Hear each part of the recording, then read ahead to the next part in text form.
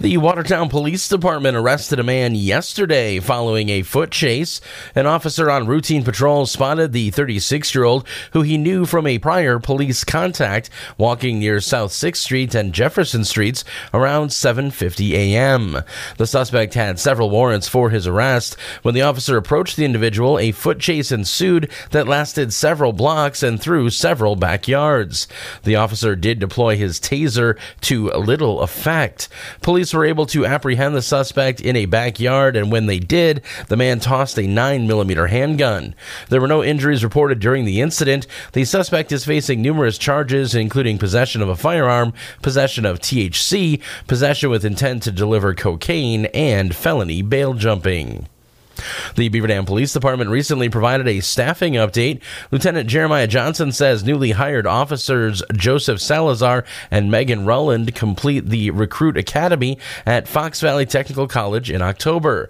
When he was on Community Comment last month, he said both had recently gone through their 16-week field training program and will soon be on solo patrol. They're doing very well. We're proud of them. So they will be on second shift with me.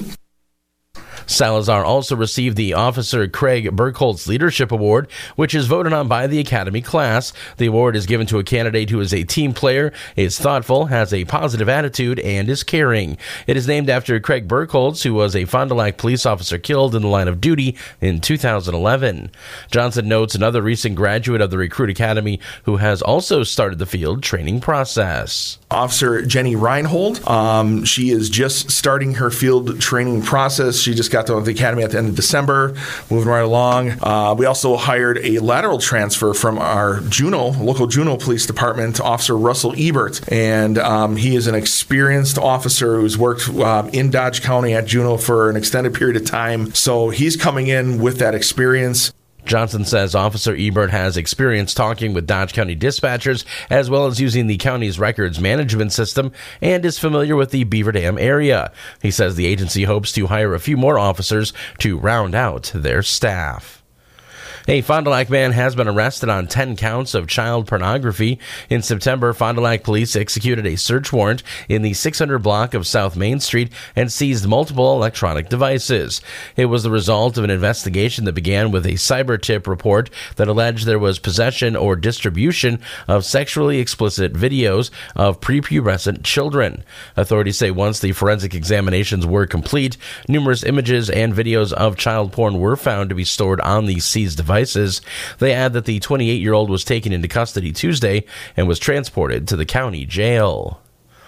A 26-year-old man charged with making a terrorist threat against UW-Madison campus insists it was all a joke. Robin Colbert has the story. Thomas Hansen was charged in court Tuesday. A criminal complaint says the threat itself was made on February 23rd on the social media site Yik Yak. Hansen told investigators the series of posts came about after a girl canceled a date with him. Hansen first posted that because he got a haircut, the girl wouldn't know what he looked like. A second post commented on stopping dating and sneaking guns into crowded school buildings. The third post specifically called out Bascom Hall, saying don't go to the building next week. Police did end up taking a large revolver-style handgun and 2 boxes of ammunition from his apartment. In Madison, Robin Colbert, Wisconsin Radio Network.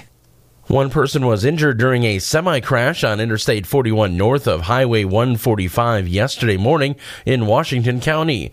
The operator, a 68-year-old man, was treated with non-life-threatening injuries. Authorities say inattentive driving appears to be a factor in the crash, which is still under investigation. State Representative Mark Bourne has announced several upcoming budget listening sessions in Dodge County. They'll be held throughout the month of March at various city, town, and village halls, including Beaver Dam, Mayville, Fall River, Juneau, Lomira, Calamus, Burnett, Iron Ridge, and Rubicon. Bourne has noted that the governor's proposed budget will most likely be entirely reworked, noting his issues with the amount of spending in the document. We thought last budget, the governor's spending increase increases were amazingly high, and they were just a little under 10%. And now we're at 17, 18% increases. The general fund increases at 23%. I mean, those are big numbers. He spends general fund wise $9 billion. I mean, the state has a $7 billion surplus, and yet he had to go out and find ways to spend even more than an historic surplus. Bourne called the excessive levels of spending not surprising. He also pointed out the state's strong current financial standing and asked why Tony Evers continued to increase taxes. Like, how does that make sense? We're in such fine shape, but he can't stop finding ways to raise taxes on Wisconsin families and Wisconsin businesses. And, he touts his tax cut, but in reality, he's cutting a little bit over here for a few people and then finding ways to raise taxes, and not just income taxes, but sales taxes. He's proposing new sales taxes in cities over a population of, I think, 30,000. So, Beaver Dam, I guess, can be thankful they're below that. Bourne, who is co-chair of the legislature's Joint Finance Committee, says he will not allow that to happen. A full schedule of the budget listening sessions can be found with this news story at dailydodge.com. The Beaver Dam Republican says these meetings provide constituents with the opportunity to ask questions and speak directly with him on issues important to them during the budget writing process. Bourne also commented yesterday that he does not expect a flat tax will be part of the next state budget. I think that it will be probably unlikely to get to a full flat tax in this budget, but I think the goal is to continue to do things that work us towards that. Senator Howard Markline, who is co-chair of the Joint Finance Committee with Bourne, also gave his thoughts. I support the concept, it's not going to happen overnight, and as Mark said, I doubt if it'll happen in this budget. The idea of a 3.25% flat tax has been heavily promoted by State Senate Majority Leader Devin LeMahieu, but is one Governor Tony Evers has made clear would lead him to reject the Joint Finance Committee's budget. The deadline to register for the Disability Advocacy Day of Action is tomorrow. The event is presented by the Survival Coalition of Wisconsin Disability Organizations. Elder Benefits Specialist with the Aging and Disability Resource Center of Dodge County, Jenny Farmer, says the actual purpose of the day is to help people have their voices heard. Whether you have a disability or someone who has a disability, this is the opportunity for people to speak up on the topics that are most important to what's going on in our own state. Farmer says that days like this are the start of policy changes and improvements. Those that attend the event will be able to speak, be given talking points that are currently in policy making, and be able to speak to legislators face-to-face afterwards.